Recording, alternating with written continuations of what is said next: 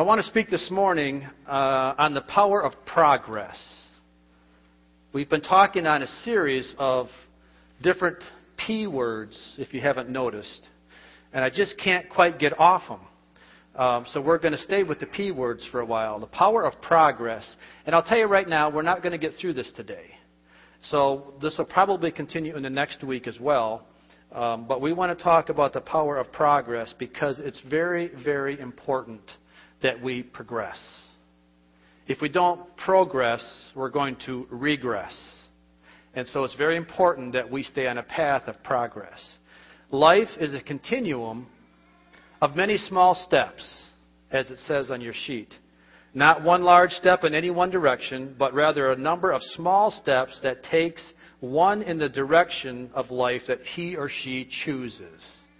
Life is a continuum of steps.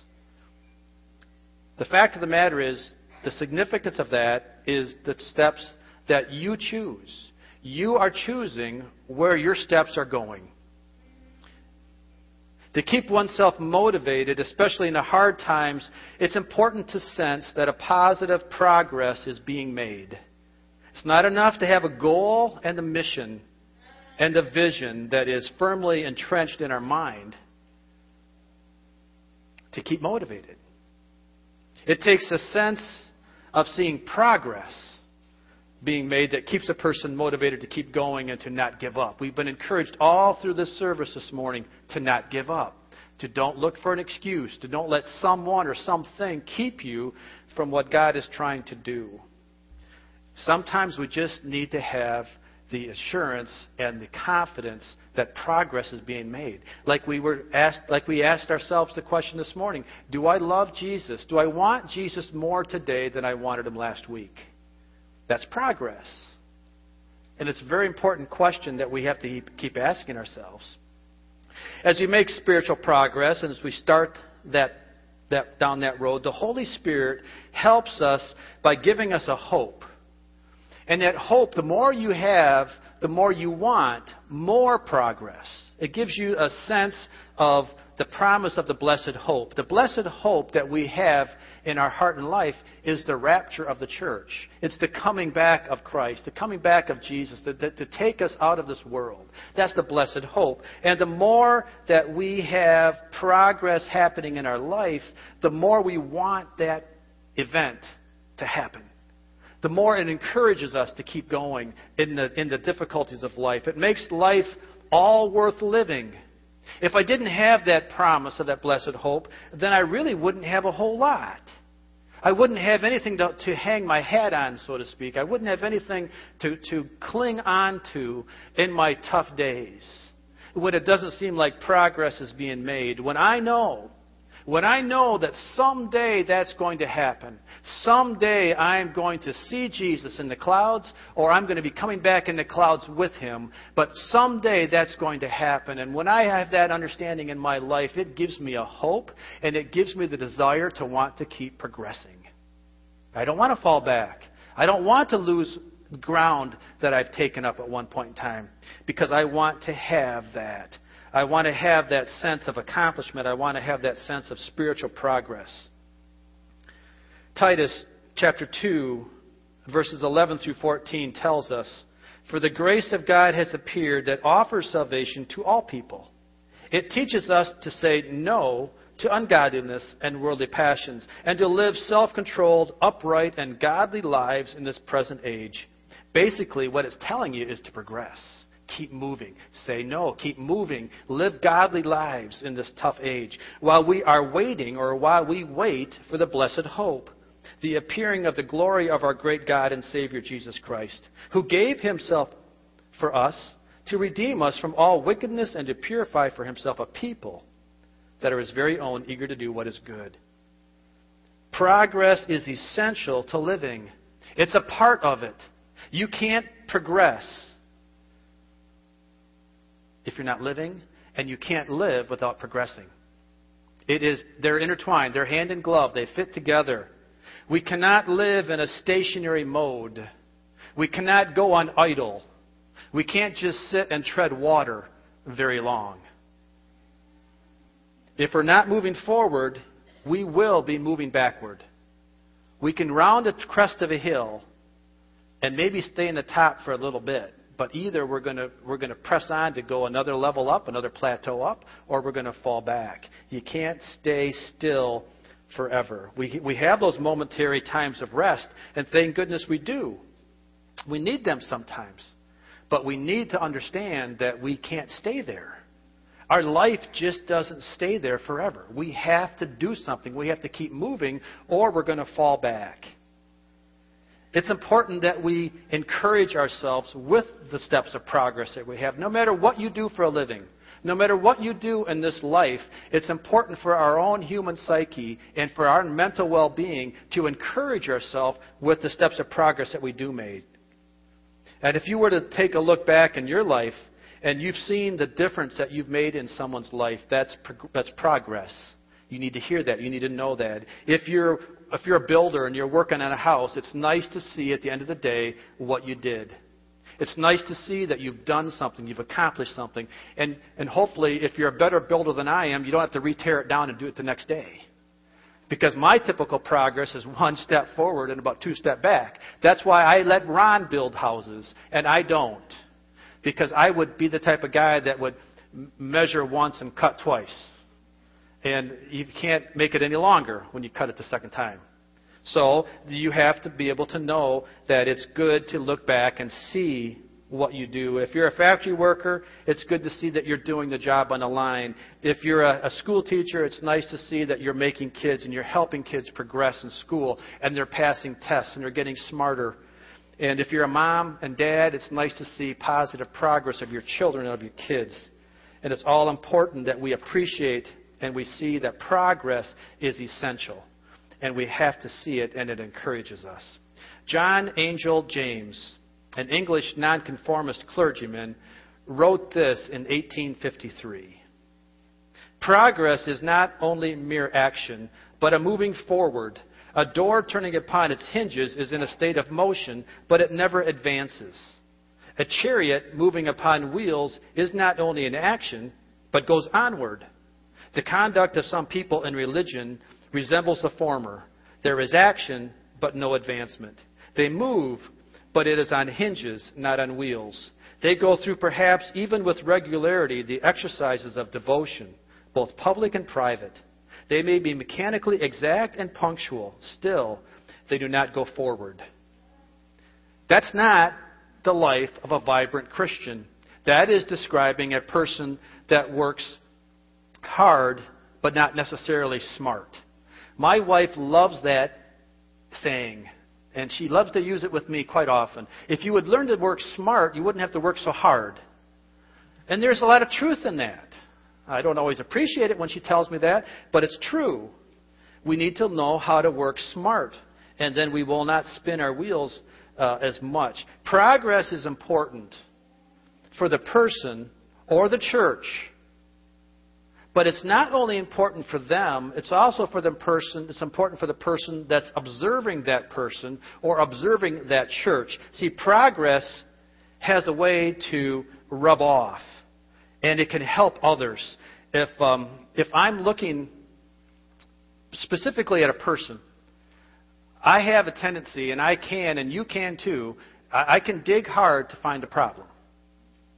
And some people, I don't have to dig very deep to find a problem. But I can always find a problem with somebody or something if I want to. We can find lots of problems with churches. But that's not encouraging positive growth. That's not encouraging positive progress. We can always find a negative, but it's not really beneficial, is it?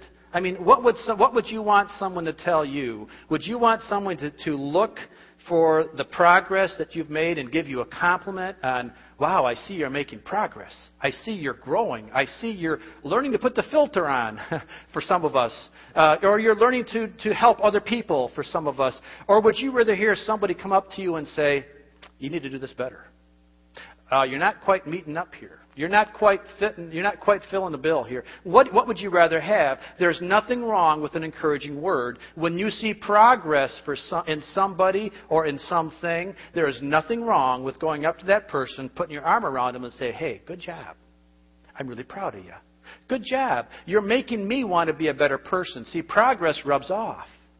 And it makes a positive thing. As we start to see new things happening in our church, when Riley and Drew get actively engaged with their ministries, see, that's going to make a positive impact on all of our church.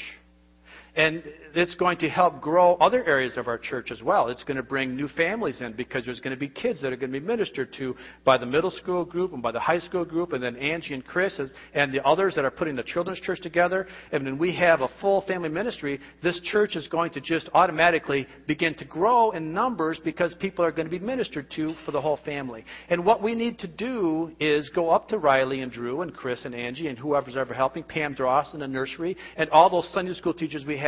Walk up to them every so often and put your arm around them and say, thanks. Thanks for going above and beyond. Thanks for stepping up. Thanks for helping us out. Thanks for helping us grow. And as we start to grow, you know what? There will be more opportunities for you then to step up and do things. And this church will grow spiritually as well as it will grow in numbers. And it will be a very positive, very impactful, positive growth. And that's what's very important.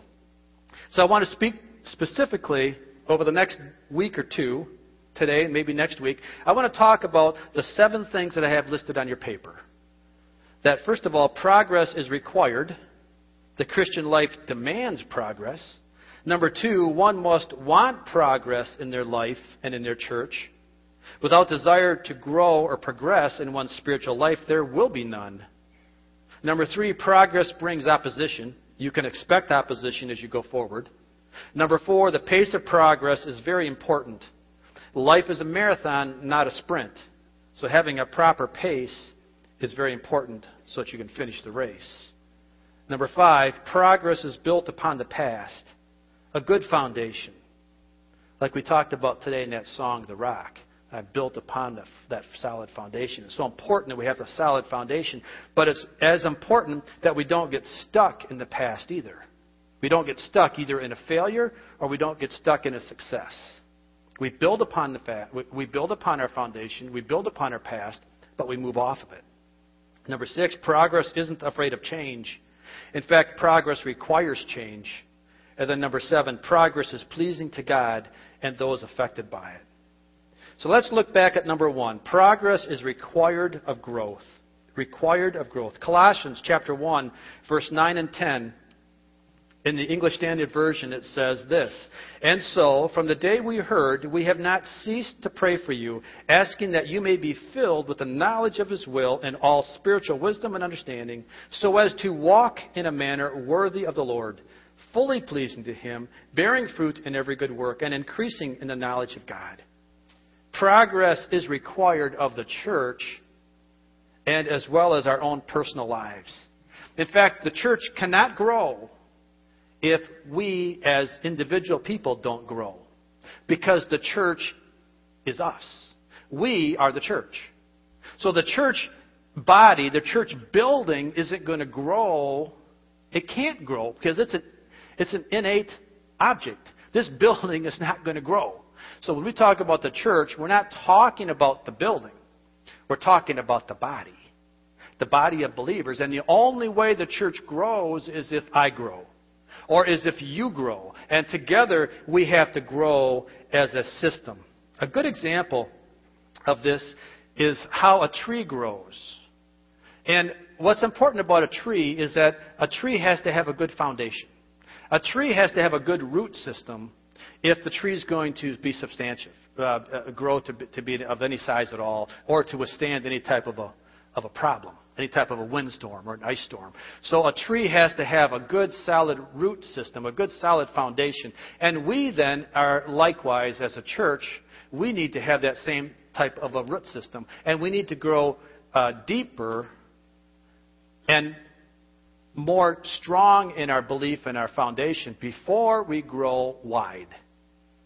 We need to have a good solid foundation of our who we are and what we are before we just try to grow in numbers.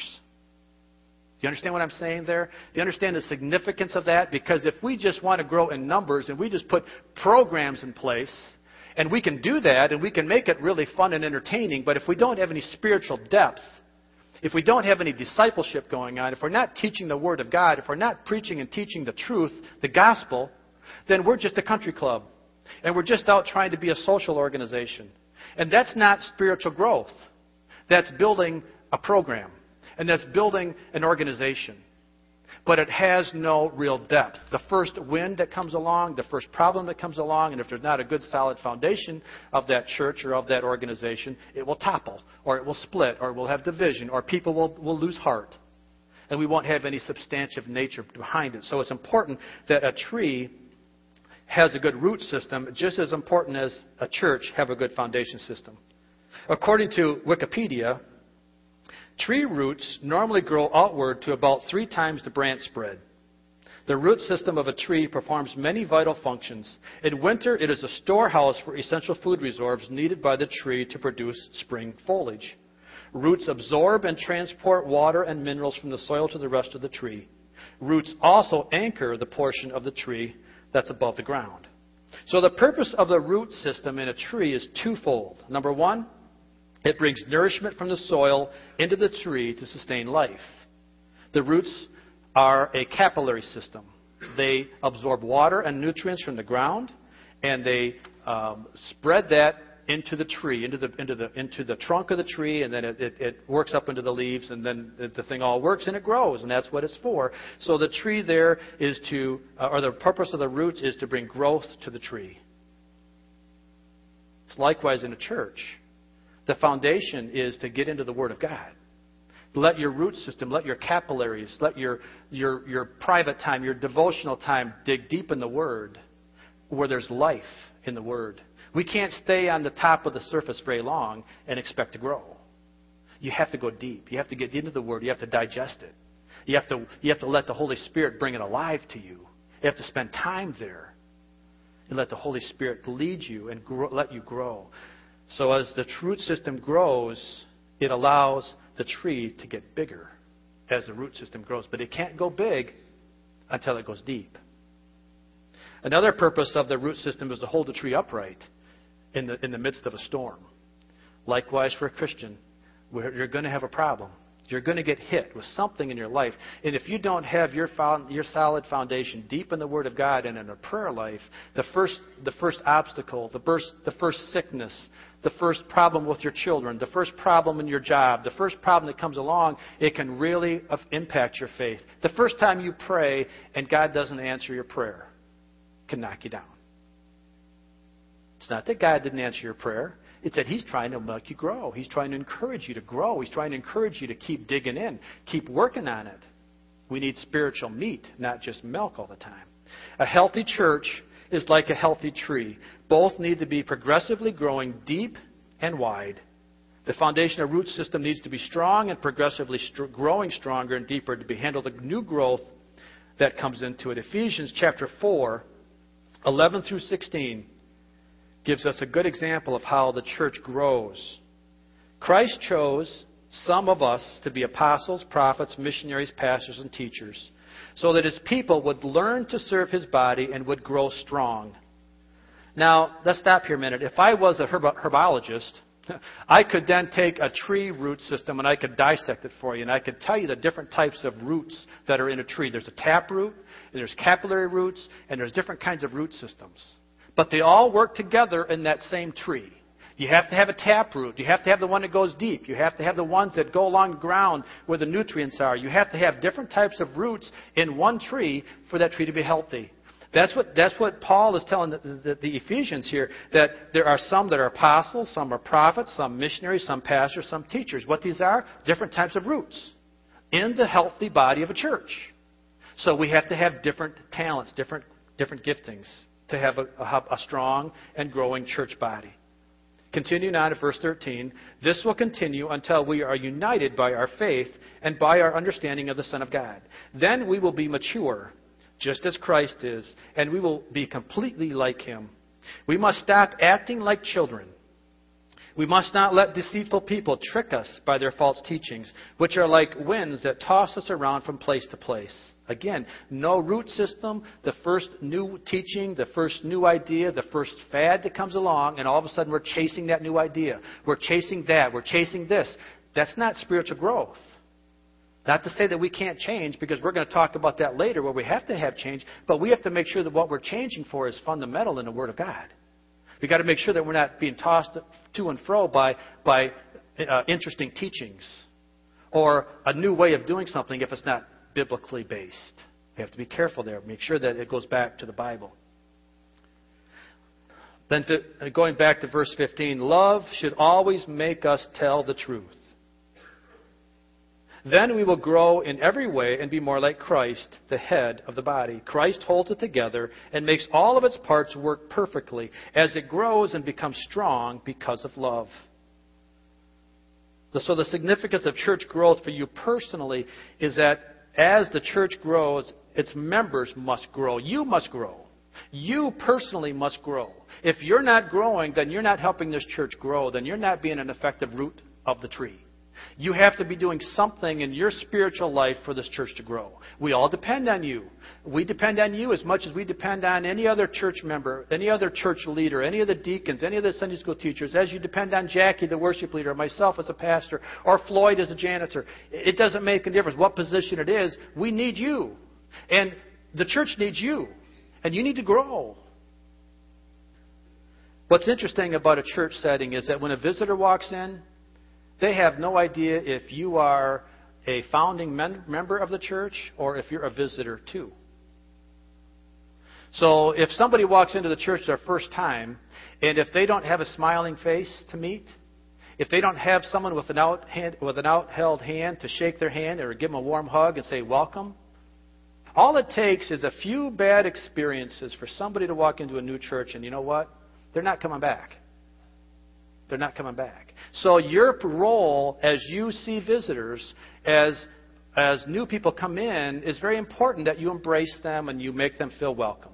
And that you do your part in that. That's a very simple thing to do, but yet it's very important because it's not enough for one or two people to be friendly and welcoming guests. We all have to be friendly and welcoming guests. We all have to do our part. We all have to be that, because all it takes is one bad word or one bad look. And all of a sudden, because remember what we said at the beginning, people look for problems. People are looking for the negative. And all it takes is for somebody to come in and looking for one more bad experience, never to go to church again. And if they walk into the door and they find it, then we're just another notch in their belt, another hypocrite in the church that says a good thing and then doesn't live it. Or even more importantly, you see them on Friday or on Thursday in the store, and if you don't recognize them, if you don't embrace, if you don't talk to them, if you don't treat them well, it's another bad experience for church people. This is why, if the church is going to grow, you have to grow. Not just spiritually all the time. Certainly spirituality is very important, but just socially, in social graces, you need to grow. You need to watch what we say and do.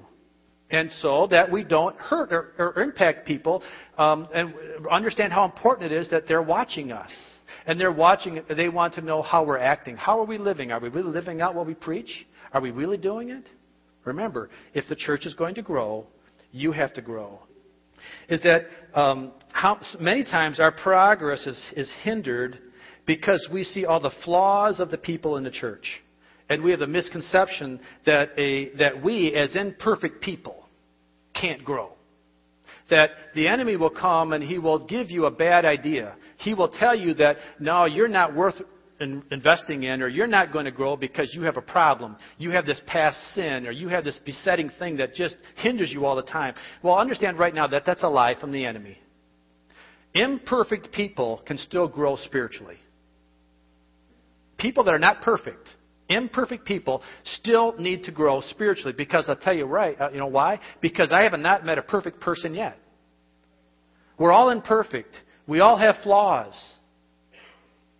How many perfect maple trees, perfect maple trees, have you ever seen? Have you ever seen a perfect tree?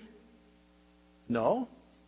There's a lot of imperfections in trees. The bark gets hit early on. Somebody shoots at it, or somebody carves their initials in it, or there's a tree gets busted off. No, it's not perfect.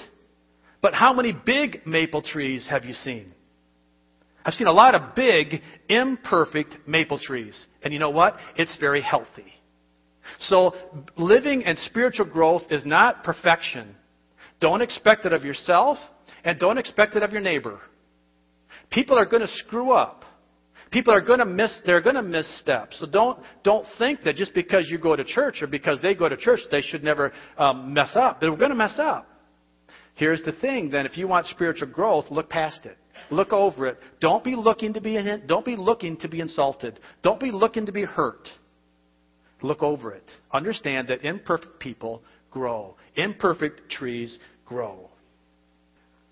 Number 2, one must want progress in the church and in their personal lives. Spiritual growth is not the same as physical growth. Spiritual growth is not the same as physical growth, because physically, a child grows up to adulthood regardless if they're ready to or not. A child grows physically whether you want them to or not want them to. When you have your baby, Jenna, I don't want you to grow up. I don't want you to, but she's growing up before my eyes, and I don't want her to, but I can't stop her. She's growing up to be a beautiful young lady with many, many talents and gifts. I can't stop that. It just happens automatically. But spiritual growth does not happen automatically. Spiritual growth in anybody's life does not come with age. You have to want to grow spiritually. You have to want to grow up spiritually. Physically, it happens whether you like it or not. Whether you want to or not, you're just going to grow. Now, intellectually, you may not. and if you want to grow intellectually, you have to study. You have to work. But physical growth requires nothing besides just a natural ability to eat and to live and to grow. Spiritual life, however, is different. To quote John Angel James again, he says, "Why is it that so many professing Christians do not make progress, and indeed make no efforts to obtain it? Why?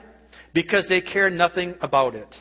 To take up a profession is all they desire, but to proceed from one degree of piety or holiness, piety could be holiness, to another." Let me read that again. "But to proceed from one degree of holiness to another, to grow in grace, to grow on unto perfection, is no part of their ambition. There must then be concern about the matter. And shall there be none? Is it possible to be a Christian and yet destitute of this desire to grow in grace? No, it is not. I tell you, it is not. If you have no concern to grow in grace, there is no grace in you. You are a piece of dead wood and not a living branch, a spiritual corpse and not a living man. In this state there can be no growth, for dead things never grow." We all have growth issues in our life, and we all have to be concerned about that. A person or a church that is not desirous of progressive growth is a dead person or a dead church. And here's the bad thing about it. Most of the time, they don't even know it. Most of the time, they don't even realize it. Because nobody's ever challenged them, do I love Jesus more today than I did last week? Do I want Him more today than I wanted last week? If you don't challenge yourself with that question, how do you know if you're growing?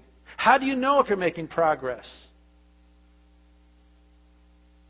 If all your Christianity is based upon church attendance, that's not growth. That's not spiritual growth. If you're not praying more today, if you're not seeking God more today, if you're not reading the Word a little bit deeper today, are you really growing? Are you really making progress? Or are you just playing the game of church attendance and saying, I'm a Christian? I'm a coach here today, and I'm coaching the team that the Lord has given me charge over. And I want you to be the best team you can be. And as a coach, I'm not saying you have to be all the same. I'm not saying you have to do all the same things, but I am asking you, I am encouraging you to get in shape. I am encouraging you to eat a good diet.